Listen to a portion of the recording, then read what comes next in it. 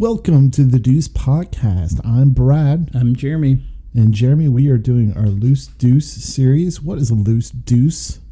So Loose Deuce is usually where we're coming back and looking at some things that are not necessarily like the number 2 sequel in a series. Just kind of trying some things. In the past, we've done prequels, and we've done spin-offs, and we've done... Right. I'm trying to think what else we've done. That's kind of about it for the most part. We did one other one. Yeah. I had to think about it. Yeah. But we are doing more of those in a way. Yeah.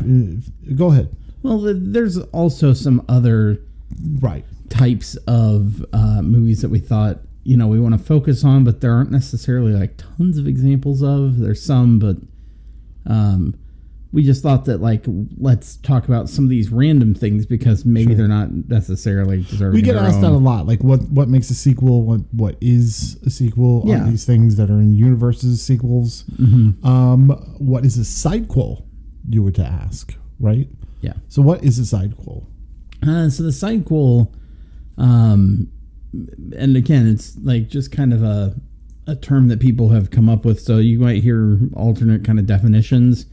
From the original kind of standpoint, a sidequel was a movie that took place in the same universe, but that was unconnected, or at least like the story was not deeply connected to the other one. Yeah. Yeah. So you get like Universal Soldier and Blade Runner. Right. Things like that. They both take place in the same universe. They both have some similar concepts. Right. But they are not like that intertwined where they... Rules of Attraction and American Psycho. Correct, yeah.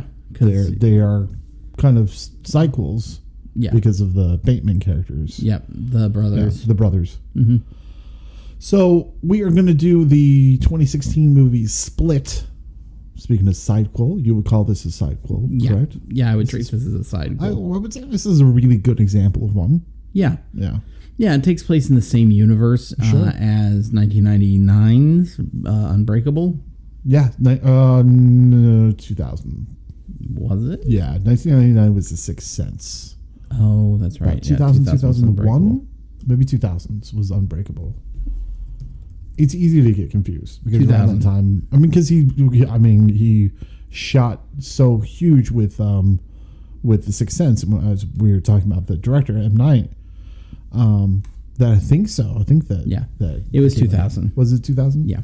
So this is the sidequel of the 2000 movie Unbreakable, Split, starring James McAvoy in the title role, and I would say a star-making role for Ann Taylor-Joy as Casey. Would you agree with that?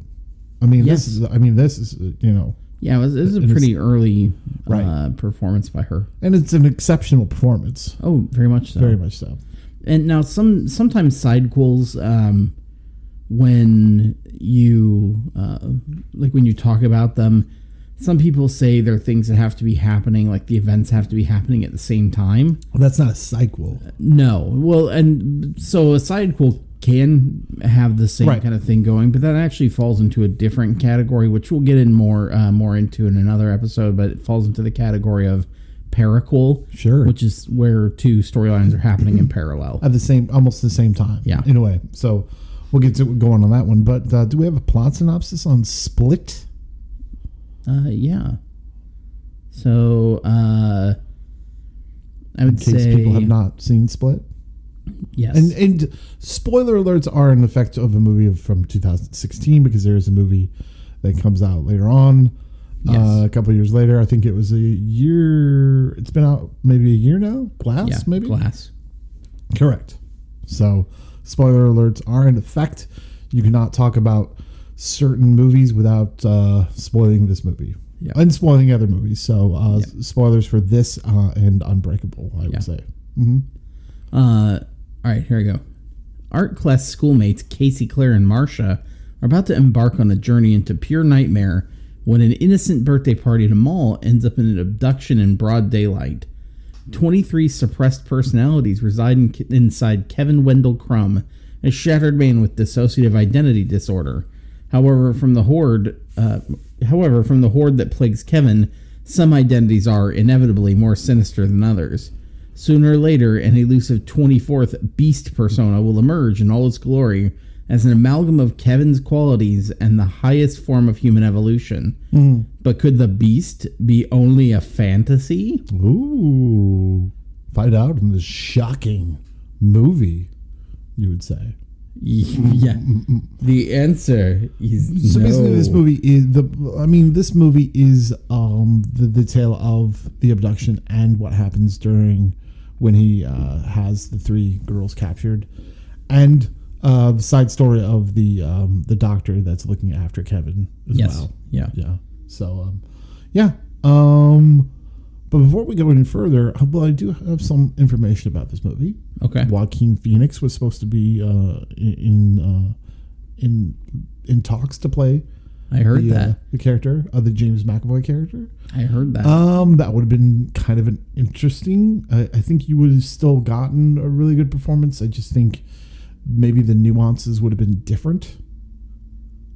Just because obviously Joaquin Phoenix is such a different actor. Yeah, I still think he could pull it off. Oh, I'm sure he could. I just think it would be different, kind of, with the movie. And there's a certain almost too old for it too. That's true too, and there's a certain softness that James McAvoy has in some of his characters, and a certain hardness that he has in some of his characters that I just don't think you would get that as much with a Joaquin and Phoenix. Do you know what I mean? Yeah, I don't.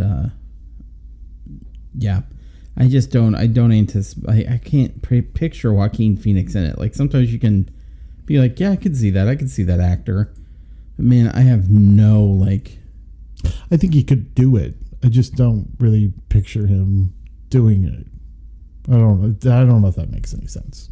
Probably not. It makes no sense at all, but whatever. Speaking of not making any sense, we are part of the No Phony Podcast Network. That's what we call a segue, folks. Making no sense at all, meaning we are just a ragtag group of podcasts that have no common sense, because we don't.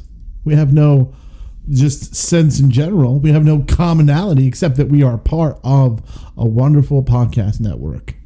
A lot of podcast networks, they tend to have a tendency to go for a specific genre, comic books, movies, horror, you name it. We are a bunch of things. So we are a podcast network that has comedy podcasts. We have sports podcasts. We have political podcasts. We have podcasts about podcasts. I swear we do. We have scientific. We have scientific. We have a comic book one too as well. We have all different types of podcasts. We got people that are rambling, people who are ranting. Those are two different things because one rambles and the other one rants. Love it. We have and actually this month's featured podcast is Comic BS. Comic BS. Beej. So there you go. So that's of course it's about comic books. So go check them out, especially if you are either really an expert in comics, or even if you're kind of a novice and just mildly interested, or know them through the movies. Go check it out. So let's return back to our Sidequel of Split. So, like we were talking about before, what makes this a Sidequel? Well, there's a lot leading up to that discussion. So let's talk about that leading up to what makes it a Sidequel. I think at this point we can't really talk about it being a Sidequel unless we talk about the movie, right? Right. So I think we should. So where should we start with this? Should we just start about James McAvoy, his characters? Yeah. Or where do you want to go for it? Or the girls being abducted, because they do get abducted. This movie, what's good about this movie is it starts and it never falls. Yeah. Right? I agree. They get abducted right away. Yes. Like there's no time to breathe in this movie. And they do it in a way. There are flashbacks, but even those are. But they do it in a way where when the abduction starts, you're just kind of as lost as the rest of them, right? Like, it's not a build-up of the world and you see somebody, skulking in the background. It's just, it just suddenly happens. There's just very little lead into it. Right. And a lot of, like, when you're first watching his movies, there's a certain, I don't want to say learning curve, but there's a certain way of looking at it where you're not necessarily looking at it in the way that maybe he wants you, or he wants you to look at it in the way that you look at it in the third or fourth viewing, but he's shooting it in the way that he wants you to look at it in a first viewing. Yes. So he can do that in a way, which obviously he can. He did that with The Sixth Sense. He also did that with Unbreakable, which both Jeremy and I probably say is his best movie. You would say so, right? Yeah, I mean, I think so. That's a masterpiece in my book. Yeah, I think it's a wonderful movie. Yeah, it's a wonderful movie. And towards the end of the movie, it was like, okay, we need a sequel to this. It just lends itself to a sequel if you finish the movie and you watch it, including to where it became almost comedic in a way to get a sequel. I remember watching Parks and Rec, and the Tom character was all like, hashtag, we need a sequel to Unbreakable. Yeah. Which I thought was great. Well, and forever there's rumors that there was going to be. Yeah. Well, that's the rumor had always been that he intended to have make it a trilogy. And I think people, like, after a while, it became kind of like, at the beginning, people held out hope, and then it just kind of became a joke after that. Just like a lot of things where you're like, you hold out hope for like a really good show, really good movie to like pick up this new life, and it just never kind of coalesced. I think the first time I was watching this movie, I really didn't pay attention to the doctor scenes as much. Yeah. And cared more about like the girls and the captivity of them. This time I paid more attention to the doctor scenes, I think. I wanted to get more in that, because I think that was that kind of what she was doing, or her character kind of builds more of a mythology that because now when you know the twist ending at the end, you kind of want to know more of a mythology of what's going on. And that's kind of, I think that's kind of what her character is used for in a way. It's used for exposition and used to do that. Would you say so? I would say so too. Yeah. And I was kind of with you, played by Betty Buckley. Oh yeah, the famous Betty Buckley. She's wonderful. She does a lot of theater stuff. Yeah. And she does a really good job. She's been in multiple M. Night movies as well. So, unfortunately, she was in The Happening. That was one of them.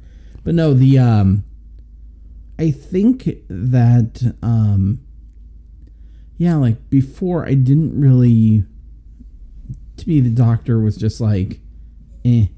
Like I think of it like, you have that character who shows up in a lot of horror movies where it's just kind of like the Doctor who's like, And I think he wanted you to think that. Yes. Yeah. And that's what I thought it was. But then after a while, I guess this time too, I was just like, wow, you're so much more savvy than I remember. Yeah. Like she was just like, oh no, I'm your friend. Come on. Yeah. Like, and got like way far into this world. I'm glad that like that's as far as it went. Like she wasn't bad. She just was like, trying to understand and get close, and has worked with him. So like she knows how to get in there. But like part of me was like, the first time I watched this, I was like, oh God, don't make her like part of this. Like she's a villain or whatever it is. Like was something I was afraid of. Yeah. Yeah. I just was all like, oh, she's just a secondary character. Not really. She's just there to move the plot along. Now there is a scene that people do get, and when you first watch this movie, it's confusing, this scene, right? Because you're like, what?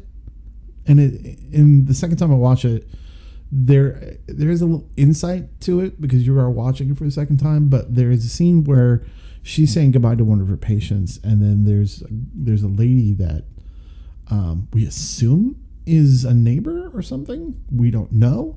But she looks out from a door and says, come here, Yeah. And so she goes there and she's talking to her, and she's watching Wheel of Fortune, and she's like, don't use your thumbs to the scene I'm talking about. Many people find it really confusing.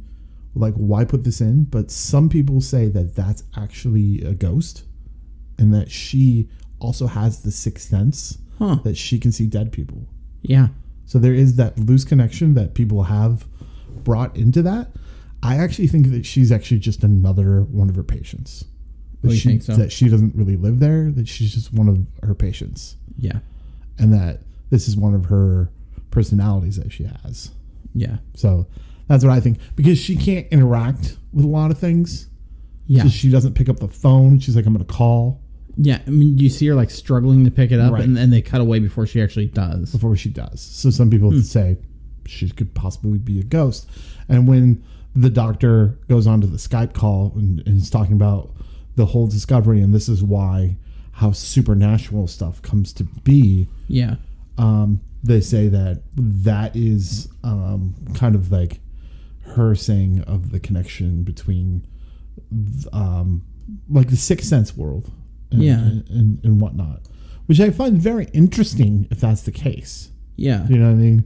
Because it is kind of a throwaway scene. If it's not that, it's just kind of like throwaway. And we all know he doesn't just throw away a scene. He throws away a whole movie. Yeah. Well, and then It's happening. also I wondered if it was like her lover or like that was her partner. Because she says this thing about when he's like, do you live alone? And she says, you know, we've talked about this. She never really answers it. True. And she then later says, I never chose to take the traditional path. You know, my patients are my family or like my children. Right. So like I kind of took it to mean that like that was her partner. It still could be, and she still could be a ghost. It could be. And, you know, Yeah. she could, you know, see her partner. That's a very good observation too. I didn't even think of that. But I did focus a lot more in on her because I just wanted to get more. I felt like I was getting to know James McAvoy's character a little bit more through her. Do you know what I mean? Yeah. In ways that I wasn't expecting in the first movie or wasn't necessarily anticipating. This way I got more into it. Do you know what I mean? Yeah. She I actually thought like she did a pretty good job of like I believed that she was able to like kind of wriggle her way into Kevin's head. Right. Yeah. Yes. If there's anything, because like in Unbreakable, it's like what's his kryptonite is water. Yeah. It's almost like, you know, the Beast's kryptonite is like his own his original person. Yes. His original being is like this kryptonite. His weak self. His weak self. That's his Dr. Banner. Right. It's his Bruce Banner. Right. It's his Hulk. Yes. In a way. I do believe that. Yeah. So I guess do we want to talk about the performances? Do we want to talk about the Casey performance in that story and how heartbreaking that is? Yeah, like I guess at what point? Like the whole thing is I like the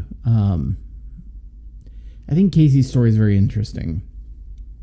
Because right off the bat, like you get that she's kind of the outsider, and they make a point in talking about it, and not like a, not like a, these kids are like mean to her or nasty or whatever. They're being cordial, right? And they're fine with her. They just know she's different. Yes. Yeah. Right away, we know she's going to be the final girl. I mean, right away, you know. Yeah. Yeah. And so, but because of that, I think he plays around with that too. Yes. You know, I think it's interesting that like I love her reactions through the movie. Like she's very cool-headed, but also like she's scared, but she's knowing how to deal with it. Right. And like you get a lot of the I think a lot of that comes out in the flashbacks too. Yes. She says I thought it was interesting, and like the way they deal with like in the beginning, the one personality goes to grab her. Dennis goes to grab was it Marcia? Yeah. And she tells Marcia, pee on yourself. Right. And it's like, okay, like is that just something you've learned or whatever it is? But she is taken away and she does it, and ends up being okay. Yeah. Or, getting away. Yeah. But, like, I think that sets off, like, a whole chain of things to think about. Like, and I didn't think much of, like, the pee on yourself thing in the first round of viewing of this, but, like, when we watched it today, I think it comes out, like, her story speaks a little bit more. Like, and just kind of give everybody some background. Like, we get several flashbacks to when... Which, by the way, these flashbacks work for me. Yes. Yeah, it's because of how they're delivered. Right. And they're not long. No. They're very short, and they tell a lot with just their visual and, like, very few, like, words. And so, like, you get the story. They're going on a hunting trip. It's the dad and the uncle and little Casey, she's got to be what, like 5, probably 6, something like that. She's very young. Yeah, and they're going out, and the dad is talking, and like they're talking about how the uncle is buck crazy because he's not like watching the body of this thing. He's like looking at the antlers. He's just looking at the flash around it, but not really, what you're supposed to. And so they go hunting. They're talking about like focusing up and making sure that you're doing this right. And like he's trained his daughter for the hunt, taught her these things the father has. And then later, the uncle is like, "Hey, Casey, let's go out and play." And so they go out there. And then you realize that he's sexually abusing her, which is heartbreaking. Yeah. And you feel so bad for the little girl in this scene too. Like it's because it's not even like overtly like aggressive or whatever. They just have her. He's like, "Hey, like let's go play animals." Animals don't wear clothes when they play. And this kind of stuff. And it's like, with M. Night, there's always like scenes that are just so heartbreaking. Yes. And I think they're the scariest moment of the movie, because he does have a tendency to set his stuff around supernatural or horror or thrillerness. Yes. And I think when push comes to shove, I think, like for instance, the scene in The Sixth Sense when the videotape of the kid who's being poisoned by his parents because of the insurance money. They want to pretty much just kill the parent or kill the kid. So they keep poisoning him. That's almost more horror. Like I remember that stuff more, and that stuff frightens me more. Yes. Than like the supernatural stuff or the horror stuff in anything. And he knows when to do it, and he knows how much to do it, and he knows exactly the impact that it's going to have. Oh yeah, right. And sometimes it backfires because in the movie it's like, but it all depends on what the movie is. Yeah. Do you know what I mean? Yes. But there are certain aspects of that. So there's always this grittiness. Yeah. That happens to his movies, no matter how. I don't know. It's something, you know what I mean? It's hard to describe, but there's something, because it's very color coded the way he is. He always has muted colors, especially this movie. But they're always never bright, right? Right. The only bright thing about this movie is the yellow jacket and the yellow flowers that are on, which I don't know why. There's symbolism in that, but there's the yellow flowers on the bed. Yes. And that's about the only brightness that you ever really see. We get some like. The first time we run into the first time that the dentist personality goes to the doctor's office pretending to be Barry like always wears a purple jacket. That's true. And so we see the purple jacket, and again the same color coding, like it goes back to the comic book things as far as like but even that they talk about in Unbreakable, like these purple tones and stuff like that. But even those are like muted. I mean, because it's not like bright. Right. It's this muted purple that Glass has. Yes. Too. So the Casey's story. So the uncle comes back to the camp, and Casey is there, and she has a shotgun, and the little girl is going to shoot the uncle, and he kind of talks her down, like and partially through like being mean to her and doing whatever, just like distracting till he gets a hold of the gun. Right. But like, I think there's that parallel with like, you know, the buck fever. Like, he got distracted by the antlers, you know, instead of aiming for the body and taking your shot. And she did the same thing. Right. She got distracted by fear.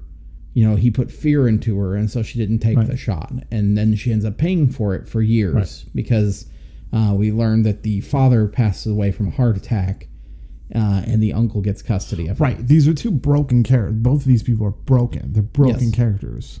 And I love there's a quote at the end of the movie where he's like trying to break into the bars because the beast is trying to get to her. Yes. And then notices that she has been abused, and he says, "Ha ha, you're different." And he says something like, "The broken are the savior," or something like that, like in that terms, which is so great because the first movie that this is based on, it's called Unbreakable. Yeah. So the whole point of that movie is that he's so unbreakable. You know, he never gets sick, he never breaks a bone.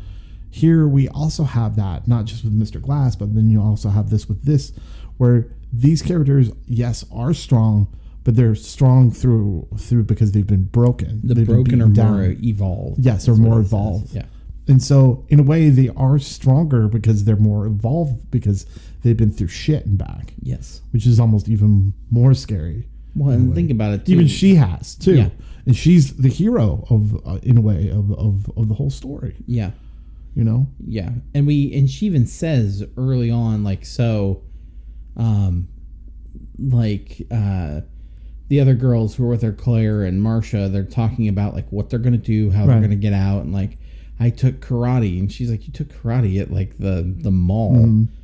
Whatever, like 3 months of karate at the mall. Like, she, like, everything comes so easy to you that you don't understand it. Yeah, that you don't understand it because you didn't have to fight for it. You didn't have to go through shit to get it. Yeah, you think you can easily do this, and escaping is too easy. And because we get, like, they mentioned something about, like, her running away all the time, or, like, running away from home. She gets in fights with teachers, Casey does. You know, like... Yeah. And, like, basically these kind of fighting against authority kind of things, and, like, trying to get away, but she never can. Sure. So let's talk about James McAvoy's performance, because you can't talk about this movie without talking about his performance. My opinion, in 2016, James McAvoy was robbed for a nomination for Best Actor in a movie. I agree. These movies do not get recognition like they do deserve. And he got robbed for this. This is an amazing performance, if not his best performance that I've ever seen on screen. And he's a great actor to begin with, right? Yes. He's a wonderful actor. There's something about this movie and this performance that he hits every note correctly. Yeah. In every different personality that he has. There's times where he changes so frequent and so often, you exactly know who you're looking at. Yes. Within the moment when he changes. You know what I mean? You're like, that's Patricia. You're like, that's Dennis. Yep. Just the way his posture just like changes. That. Just the way he's standing, the way he's moving. It's just amazing. Like all around amazing. Well, even like and they do a great thing with, like, the doctor paying attention, but, like, you get the first few times that we meet Barry, like the fashion designer, like the gay fashion designer kind of, you know, person. You don't know if he's gay. You're just assuming, Jeremy. Okay. But it's actually Dennis playing Barry, right?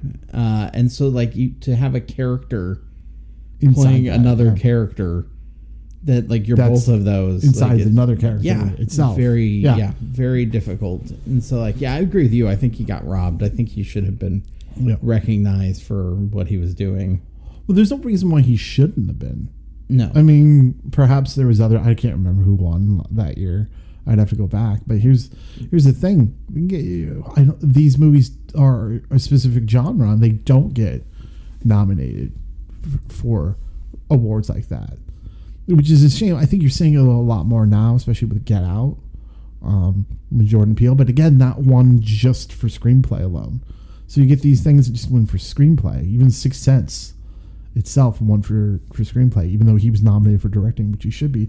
Look, there are, like, with M. Night, it's a little bit difficult, okay? So there are movies that are just awful from him, right?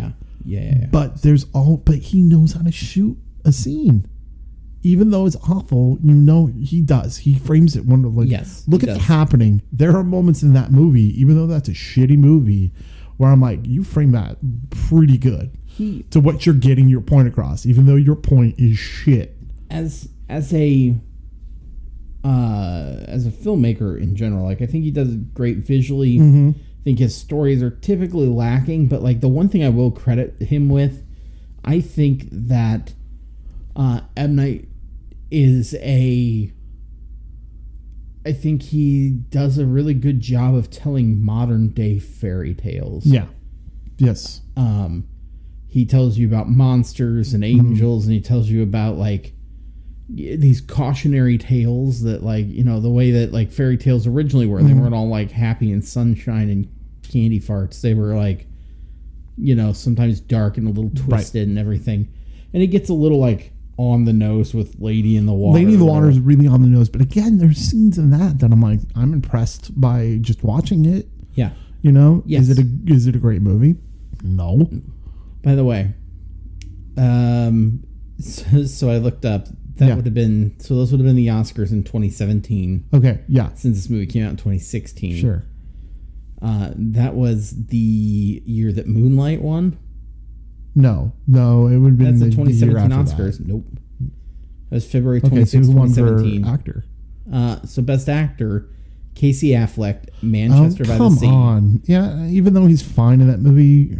And also nominated were Andrew Garfield, Hacksaw Ridge, Ryan Gosling, La La Land, for his saving of jazz. See, he saved jazz. Yes. Viggo Mortensen for Captain Fantastic. Okay, yeah. And then Denzel Washington in Fences. Okay. You can probably take out one or two of those and put James McAvoy in there. Would he be Best Supporting? James McAvoy? I'm just saying. He is this movie. Yeah, but sometimes that gets. Look, no, I'm sorry. If Anthony Hopkins can win the Academy Award for being on screen for 8 minutes, James McAvoy can win. Well, I agree. I agree. So, what is your favorite personality that Kevin has?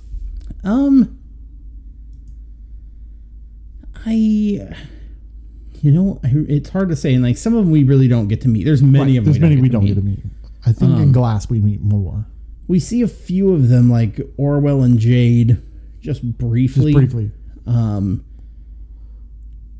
I honestly, like, the one, like, scarier than Dennis for me is Patricia. I love Patricia. Yes. I love Patricia for many reasons. I love Patricia because she's scary. I think she's scarier than Dennis. I do too. I think she's in more control than you think of Dennis. Yeah. I think she's funny, and I think she's scary at the same time. I think McAvoy plays her wonderful. I think it's just, and he has a fun time doing it. Yeah. And I think he has more fun doing that than he does Dennis, to tell you the truth. She, to me, it's like the Beast's high priestess. Yes. Like, she's the one who... Yeah. She's the one who's making a lot of that happen. Yeah. Yeah, she... to me, that is the scariest person up. Because she's like... You are like, oh, she's kind of nurturing and sweet. And then you realize that that's not really what's happening. And I think I think it's more... It's like the closest he has of his mom, too, in a way. Yes. Being all perfect and stuff. Should we talk about how there is that fan theory going around and that Kevin is in Unbreakable? Yes. Well, we only get one real flashback about Kevin in this one. Right. And we see him like under the bed, and his mom is like yelling his name to come out. Yeah. And she's got a wire hanger that she's about to beat him with because he made a mess. Yeah, and she's Joan Crawford. Right. And we hear through the doctor's kind of like expository dialogue that, like, You suffered physical abuse at the hands of... Well, first of all, we didn't even know who the original one was. So we through her dialogue, we found out that it's Kevin is the original one. Yes, Kevin is the original. We find out that, Kevin suffered abuse at the hands of his mother. And we hear, how does she put it? Something about like, that you had to create these other personalities to protect him. Sounds like Dennis might have been one of the first ones, which is why he's kind of got the OCD. Right. But like he's a tough one. Right. To protect him. And Patricia too, I think, was also kind of out of that with like the cleanly organized one. They say that Kevin's dad was on the same train. Well, they say he got on a train and left and never came back. Right. Yeah. So that could have been the same train that Bruce Willis' character was in. We're kind of, especially once you start connecting. When you say a train, later, and you're in an Yeah, it starts to kind of put two together. And at first viewing, you're not even knowing you're in an Unbreakable movie. Right. You know what I mean? But they also talk about, like, the doctor talks about how, like, the personalities eventually, like Dennis and Patricia, I think as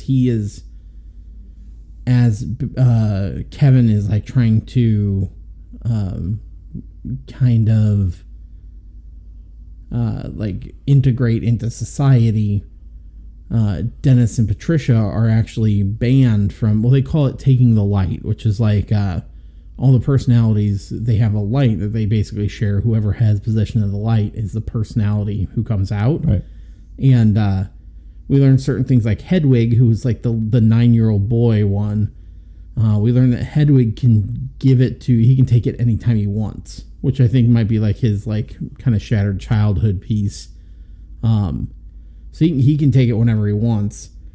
And he can give it to whoever too. Uh-huh. And so, but most of the other characters are the ones who take it and are, kind of doing whatever. And they talk to Hedwig too and say like, well, they're always mad at Hedwig because he messed up. And because he messed something up. And, so like they are taking the personalities and stuff, but Dennis and Patricia, we learned, are banned from the light. Like they've been kind of suppressed and don't get to come out. Probably because Kevin didn't want to have them out there when he was integrating into society. Like you don't need those personalities, they're problematic, right? So the other ones come out in those cases. Yes. And so, but somehow they call them the Horde. Dennis, Patricia, and Hedwig, they've taken back over. They convinced Hedwig that like if they get the light and if they're the ones who bring the beast out here, that like nobody will make fun of Hedwig anymore. So Hedwig's like, okay, so he's been sharing the light with them. Right. So there is that fan theory in Unbreakable. Yes. Like I was saying, where in Unbreakable he's at the football game, right? Yes. And obviously Bruce Willis is a security guard. And there's a scene where it looks like a throwaway scene, kind of in a way. He rubs against, because he can tell someone bad by their touch or whatever, what they've done bad. And he graces the shoulder of a woman, and he turns around, and that woman has a young child, a young boy, who fan theory is that's Kevin and Kevin's mom. Mm-hmm. And that Bruce Willis right there knows that mom has been abusive towards this kid, and maybe he knows that kid is also going to do terrible things as well. Yeah. So in a way, Bruce Willis already met his arch enemy a long time ago. Now, if you're going through comic book reasons, kind of makes sense. You know what I mean? Yeah. You know what I mean? This is also, I don't think, did M. Night verify this? I don't know if he did. I don't know if it's just a fan theory. I theory. read that he mentioned that he mentions that he was going to write Kevin into the original script, the original Unbreakable, which would have been not good. I don't think. But I also think I think that he heard the theory and was like, I like that. How many times have you seen that happen where somebody's like, yep, whether it's, I'm sorry, but J.K. Rowling Like as much as I like the stuff she adds sometimes to like her stories But after it could the be fact. true, but it also could be true because if he wrote him in there and needed to cut a bunch of that, he still wanted to keep that in there. So maybe he did write that as kind of a wink. But who knew that, he didn't know that like 15 years later he would get like something, greenlit so he could make another movie. You know what I mean? Usually these people would think that the sequel would come out pretty quickly right after that. Yes. So who knows? We don't know. That's why it's a fan theory. Yes. You know what I mean? So, but tell me, we've been talking about a lot about Unbreakable. Why are we talking about Unbreakable when we're talking about Split? Jeremy, is this why this is a sidequel? Yes, it is. Go ahead. Because the worlds are hard to unwind. So the end of the movie when the Casey escapes. beast comes forward. Yeah. And so we get this scene and usually you get these. I think this is a darker kind of like section of this than like usually you get with M. Night Shyamalan. He likes having like the people are overcoming things a little bit or kind of getting past. It's an origin story of a bad guy. Yes, it is, which is why it's appropriate. But it's like, oh, okay. But we didn't know that. You don't know that going into it either. You see the doctor is kind of waking up and she's like writing something, which is she says you have to say his name. That's his weakness because that'll disrupt the personalities. But she ends up getting killed. At the same time, like you see the girls, we have this big long scene where they're almost getting free. Marcia has made a coat hanger hook and has like managed to kind of like hook onto the latch of the door and try to open it. And it looks like she's about to, but like the next thing we see is Casey gets out and she's walking and the door is open. So you think maybe they got out and they left her. She looks in there and Marcia is dead and it looks like her stomach has been ripped open. Right. And then she's like, holy shit. So she goes to the next one and she sees Claire on the ground and she's like, Claire, we have to get out of here. We have to get out. And then you see her get pulled back in there and the beast is basically just like feeding on her like a lion. Mm-hmm. And so she's like, oh shit. So she closes and locks the door and is like trying to get out of the place. And the beast chases her down. And she's taking some shots at him. Like she gets the shotgun and gets the shells. There's a whole thing for like a minute. She basically uses Kevin's full name, and he powers down before the personalities all come out. Right, which is what we talked about. Yeah. And the interesting thing, he's like, where am I? He's like, the last thing I remember, I was on a bus. He's like, is it still September of whatever, of 2014? 2014. Which means that, like, for a couple years, he's been suppressed. Yeah. And so she ends up getting away. The beast gets out, chases her down. And, like, the whole movie, she has shirts that, like... cover her. Yeah, like, she's wearing lots and lots of layers. And Dennis keeps trying to take them from her because they're dirty or they're whatever, and he's OCD. They're taking them, and they finally get down to the last one. Like, he manages to rip her shirt, and it's got a green like undershirt thing, like a green tank or something underneath of it. But again, when you go by the color spectrum, think about like with comic books, green is always kind of your heroic. Right. Yeah. So. And even in Unbreakable, he has the green poncho. Yeah. Yeah. Same kind of deal. And so when he ends up seeing her and seeing all the scars on her, and that's when the beast leaves her alone because he realizes she's broken too. So he takes off. Yeah. Some rando guy finds her. Yes, because now she's in the upper levels of the zoo. Of a zoo. We didn't even know where she was. Yep, she's been in a zoo the whole time. And the clues are kind of there if you look. The clues are there enough. Yeah. But like, I saw them more on the second viewing than the first. But she ends up. They're talking on the news about all of them, and like she'd shot the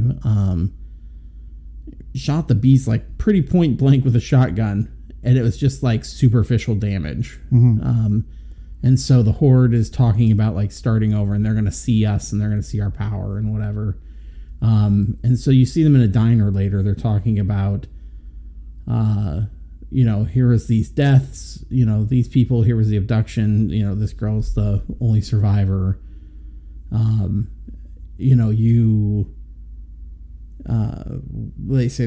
said like he's got all these personalities, including one that they call the Horde because it's like based off of like all the beasts that, one personality is comprised of all the animals at the zoo. And somebody's sitting at this diner. They're all listening to this. And she goes, this reminds me a couple of years ago. There was this guy. She says 15 years ago. Yeah, 15 years ago. There was this guy. Got a great memory for 15 years. Yeah. Well, you would remember something like that, I think, too, though. There's this guy who did all those crazy terrorist, attacks. Like he was in a wheelchair? Yeah, he was in a wheelchair. Like, what was his name? Yeah. And then when she it pans around and she leans back a little bit, Bruce Willis is there. Yeah. And he goes, Mr. Glass. And then you realize, oh, shit. Right. This is part of the same universe. Yeah. Beautiful. When that happens, you're like, yes. Not only did you not know that this was actually a sequel, or as we say, a sidequel, because it's more of a sidequel. Yes. You didn't even know it was an origin story. Yeah. Right? To a comic book in a way. Yes. So he had to pull off two tricks, and he does it wonderful. I think he does it great. He does a great job. And it all gets shattered when Bruce Willis shows up, and you're like, oh, shit. Yes. Here it is. So. Yeah, and that's when it's revealed it's the same world as the other one. So it's in the same world. So Sidequel is just in the same world, right? Yep, same world, but the might not be happening not at the same time, but it's in the same world. So yes, so like I would include something more like what was that Fast and the Furious one that just came out? Oh, Calvin and Hobbes. Yes, Calvin and Hobbes. Right, Fast and Furious, Calvin and Hobbes. What is it? Something in Hobbes. Something in Hobbes. Calvin. It's not Calvin and Hobbes. Calvin and Hobbes. And they were, a boy that would. Calvin they were a boy that would pee on Ford signs, and then a tiger, right? Calvin and Hobbes. Yes. Am I right? Yes, you are correct. I don't know, but you know what I mean. It's more of a side. It's but those are. But what's that with the spin-off? I mean, how is this not a spin-off? Because I don't think this is a spin-off. Spin-off almost tells its own story. This is in conjunction with Hobbs and Shaw story. By the way. Do you know what I mean? Yeah. Hobbs and Shaw is more of a spin-off because its characters have been introduced already, and it's like spun off from that. Right. This is something where like the whole story takes place in this world that we really, or it takes place in this whole like group of people or this origin that we have not been introduced to. And then later we realize it's like part of that same world. Yeah. So this is more of an example of a sidequel. It doesn't have to be happening in tandem with the other one. It just has to exist within the same universe. Right. And once you realize it is, must follow in vein of the story, not necessarily tangent of that story. Yes. That's the spinoff. Now, if it were happening at the same time as Unbreakable, then it would be a paraquel. But obviously it's not. Correct. Because Kevin had 15 years later. Have to grow up. So let's go through our 5 questions, shall we? Yes. Let's do that. We will go through. Our first question is, what's the best part? This isn't as good as Unbreakable, but it's up there. It's a really good movie. I mean, obviously James McAvoy just hits it out of the park in this movie. And if you were going to say what's the best part of this movie, it is him. But I'm not going to say that. I'm going to say my favorite part is the scene that happens early on when they are captured. And you have the 3 girls, and they're sitting on the bed, and the 2 girls are sitting on one of the beds, and Casey's sitting on the other bed, and it's split down the middle, and it just shows the division between this girl and the 2 other girls that are in there, and all that pretty much for me sets up everything that we need to know that's going to go on through this movie. It sets up the fact that like. Here she is. She's different than everyone else. He's different than everyone else. Yes. He has many people inside him. She's got many feelings that are of angst inside her. Yeah. These people on the other side of the room, they don't understand, and so they're just kind of extras in Yes. a way. So to me, that scene is, for me, the best part of the movie, but it is James McAvoy. Yeah, it's really hard to contend with James McAvoy in this category, but like I would say I think that I really like the character of Casey, and I like that, you know, like you said, from the very beginning, you're like, oh, she's probably going to be our survivor girl. That shouldn't have been someone that we know. It should have been someone like this that we were getting to know. Well, like not a famous person. I like yeah, you know she's the survivor girl. But the thing that I like is that you don't necessarily know why. Well, you also don't know how she survives. Yes. Well, the first time that I saw this too, like, you know, like it's much more apparent to me this time. And like I obviously saw it and was kind of like, oh, okay, I get it. Like the first time I saw it, but like this time, I really saw a lot more. Like when she says, you know, pee on yourself, it's because she's been sexually assaulted. When Dennis comes in, he's like, I'm sorry for doing these things before. Here's the cleaning products. You know, they need to be used like this and this. And like he kind of snaps and is like, come over here. She does what she's supposed to do and goes along with it because that's part of her surviving. It's not just that she's born this strong character. She's forged in fire, you know, like she's tempered steel. And here's the thing. We don't know. There is a scene at the end of the movie where the policeman says, your uncle's here to pick you up. We don't know if she goes back with the uncle. You know what I mean? We just assume that she does. Because in the beginning of this movie, she's weak. She's just like them. She's weak. But there's part of her that is a survivor in a way. Yeah. That she grows up and she learns, you know. I don't think that she's weak. I don't think she's throughout weak. The whole thing. I think like, she's suppressed. Yeah, but I think she's learned to do. She's learned to survive with the monster that was at hand, which was like, obey, do what you're supposed to. Like she's tried to escape, it doesn't work, so you just make it through it. And I think that like, as much as I don't like to speculate too, because at this point I have not seen Glass, right. But the thing that it's interesting, you know, you see like origin stories as far as like, you know, here's your hero and like here's the hero and villain kind of a thing.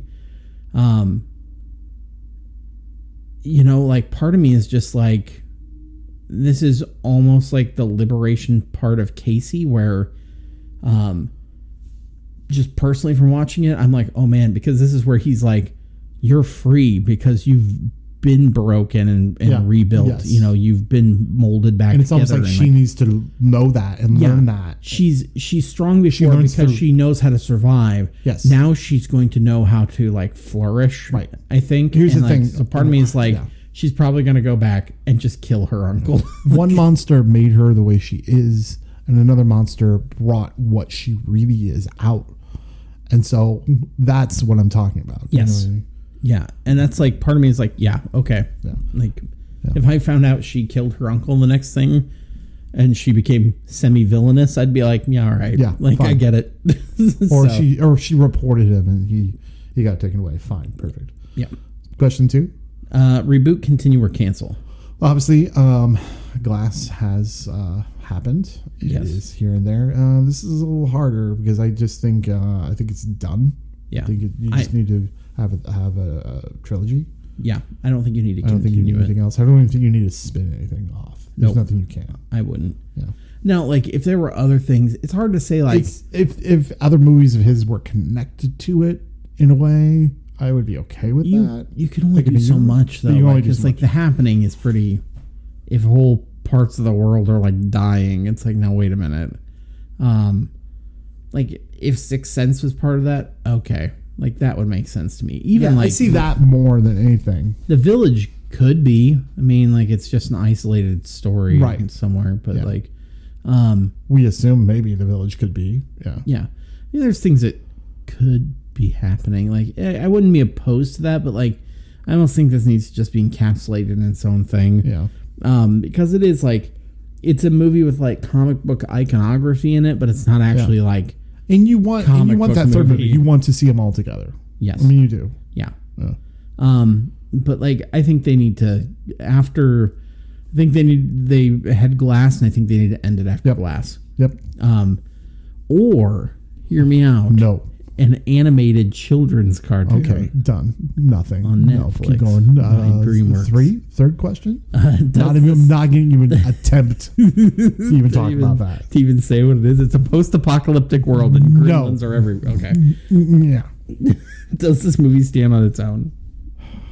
Is the Unbreakable Kimmy Schmidt, is that part of the... It is. Unbreakable, comma, Kimmy Schmidt. Kimmy Schmidt. She Unbreakable, Kimmy Schmidt. She was in a bunker. She was. No, this is not in a bunker on its own. No. Okay. No. There's no possible way it does. Because... This movie stand on its own? No. The end of the movie, because of the end of the movie.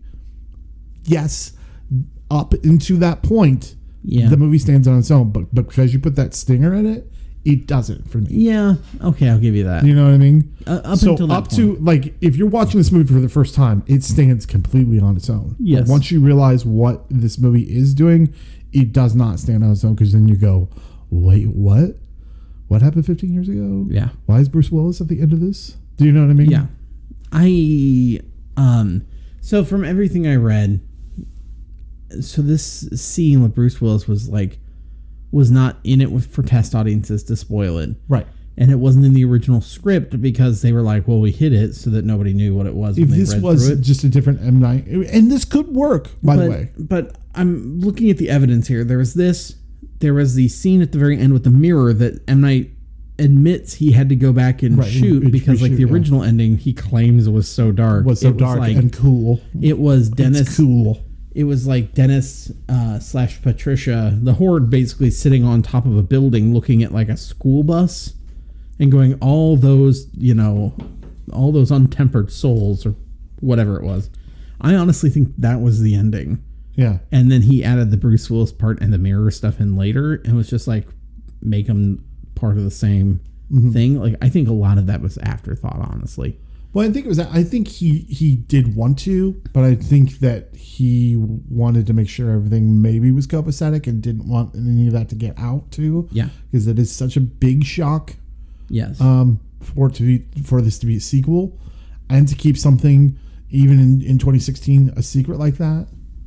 Do you think that, regardless of that question, do you think this movie is a good movie if it doesn't have the twist? Because I think it is. I think so. Yeah. I think so. Yeah. I think for me, the twisty part is not like the Bruce Willis thing. That's just fun. But like I think the twisty is the origin story of the villain. Yeah. Well, I think the twisty part for me is the, where the shirt finally gets ripped and you see like, oh, gotcha. Like, and it is like, just like his stuff is buried deep inside of him, like his broken psyche. She's broken, but she wears it under layers and layers of shirts. Like, they essentially are the same thing. But you agree, though, I don't think it stands on its own because of that one scene. Yeah, I think if the scene was not there, it would. Yeah. But because it's there, but we also wouldn't be talking about it like that. Right. Yeah. Yeah. That's a good reason why it doesn't stand on its own. Does this want to make you watch Unbreakable? Yes. It makes me want to watch this. It makes me want to watch Unbreakable Kimmy Schmidt. Yes. All 4 seasons. And it also makes me want to watch Glass. Just because I'm just interested in knowing where the story goes. So I am too. It makes me want to watch everything of that universe. And it makes me want to watch The Sixth Sense. It makes me want to watch some good, even Signs is an okay M. Night movie. You know what I mean? Yeah. So it makes me kind of miss those days of M. Night actually, making somewhat decent The Last movies. Airbender. No, I don't want to watch that. It does not make me want to Lady in the Water either. You'll watch it and be born out of fire. I get what he's doing in Lady in the Water, but I just don't want to accept it because I just think it's a not great movie. What, The Last Airbender? No, the Lady in the Water. Oh, yeah. Yeah, But I get what he's trying to do. I think he's trying to build something. I think that's what he was. I think he was trying to do that more in that movie than he was in Unbreakable. Yeah, agreed. Agreed. I think like maybe he was just like, "Ooh, maybe I can do this," and I kind of got that idea. Yeah. And I think that's why I think that's where Split comes from. I think Split is more of like I honestly think it's more of an afterthought. I think he had all these like what he would like to do, but never actually came to fruition. And years later, he was like, "I have this movie I want to make." If it's an afterthought, then Glass is a piece of shit, probably movie. Do you know what I mean? Well, it doesn't mean it is. I don't know. I think Split was probably like oh shit, could I make this part of that world, and puts it together, and it probably just logistically makes. I don't know. Okay. I hear such mixed reviews about it. I'm still excited Glass? to see it. Yeah, I'm still excited to see it though. Some of your experiences in 2 words. Go ahead. I'm going to say... No, mine was go ahead. Go ahead. That's 4 words. No. Well, 3 words, twice as nice. Can I do 3 words? I mean, look, this is a Loose Deuce. Twice as nice. I like it. Okay. Twice nice. Twice nice. Twice nice twice. Nice twice. I think even if it's an afterthought, it's a wonderful afterthought, and I love everything about the afterthought. Yeah. It's a wonderful afterthought. Yeah. Boom. Those are my 2 words. Boom. Mic drop. Go ahead. Just for the record, he really just dropped pencils or pens or whatever that was. I'm not going to drop these mics. I'm going to say tempered steel. Because it's steel that has been basically gone through fire and forge over and over, and it becomes tougher and tougher, and we see that both in the villain and in our heroine of the story. Yeah. I think it's really a story about being broken and then what is built after, right. If anything. That's what I mean. Yeah. If this was called Broken, it would have given away. Yeah. It's called Breakable. Split instead of Broken. The Broken Kimmy Schmidt, not Unbreakable. Yeah. Yeah.